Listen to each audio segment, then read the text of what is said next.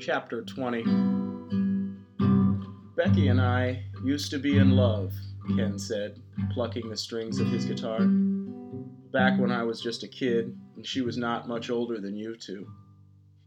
Peter and Mike had each opened a new can of beer in anticipation of yet another meandering and perhaps half-true story. The fire dwindled, and Peter threw a wet branch over the flames. Sparks lifted up toward the sky and dissolved into the darkness. It would have been 9 years ago this summer, Ken said, humming. 9 years ago that I said goodbye for what I thought was goodbye for good. Mike and Peter shook their heads, realizing these were the opening lines to what would undoubtedly be the worst song ever written. Ken strummed a few more chords, but his eyes trailed off and he stopped.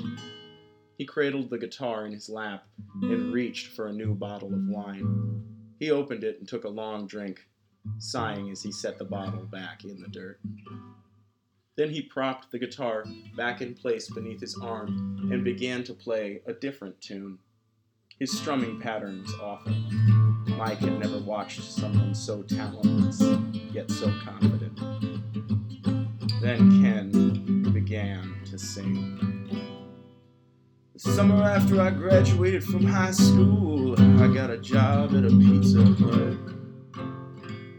These words were delivered entirely in song, but then his voice lowered into a more whimsical, tail-spinning tone. I remember the first day on the job. I was the only one with a car. Ken pointed across the yard to his small, rusty car. That very car right there. I've had that same car ever since.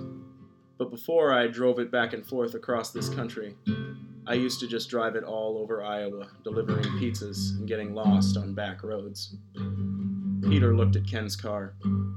He realized that aside from its condition, it was almost identical to his own car. The exact same make and model, but nearly a decade older. Ken began to sing again, watching his hands move along the strings. First day on the job, I met a really pretty girl named Becky. Her grandmother was late picking her up, so I gave her a ride home. And then we got to her place and I leaned over to kiss her. And she looked at me and said, no, not yet. Ken waved his finger in the air, gesturing the point.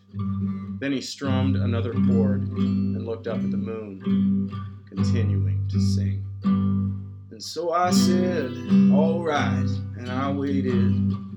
I waited there 3 whole days, driving around in my car, thinking about her, stopping out on county roads, C91 to look out over the earth and feel good for just a moment about my loneliness and aching desires.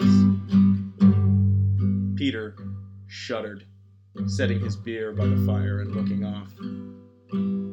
Then came the day, Ken sang with a grin. The day when she let me lean in. The day I touched her for the first time. Greatest day of my life. Mike stared into the fire. Ken was now very drunk. His supposed story was beginning to spew out like a loose belch. Certain words seemed to taste bad as they left his mouth, like they'd been buried deep inside him for too long. It was the kind of confession a slow death might bring on. It had an uncontrollable volume, and as he continued to sing, he began to drool.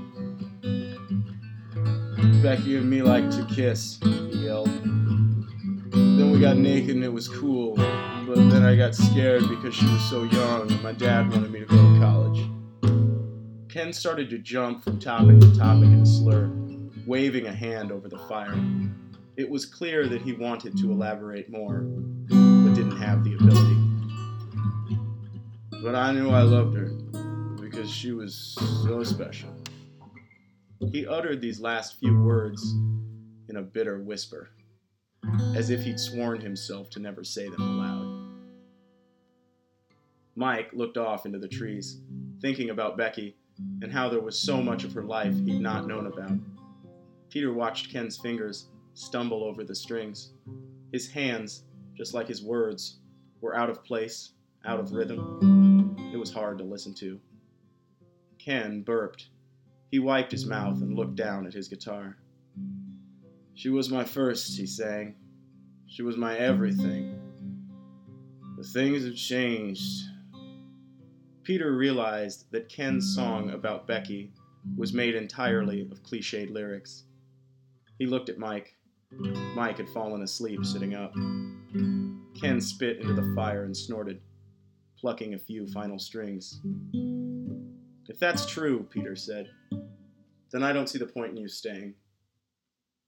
Ken nodded and closed his eyes. He set the guitar down and slid into the dirt, curling up on his side to pass out. Peter picked up his can of beer and watched the moon pass over him quicker than he could ever remember.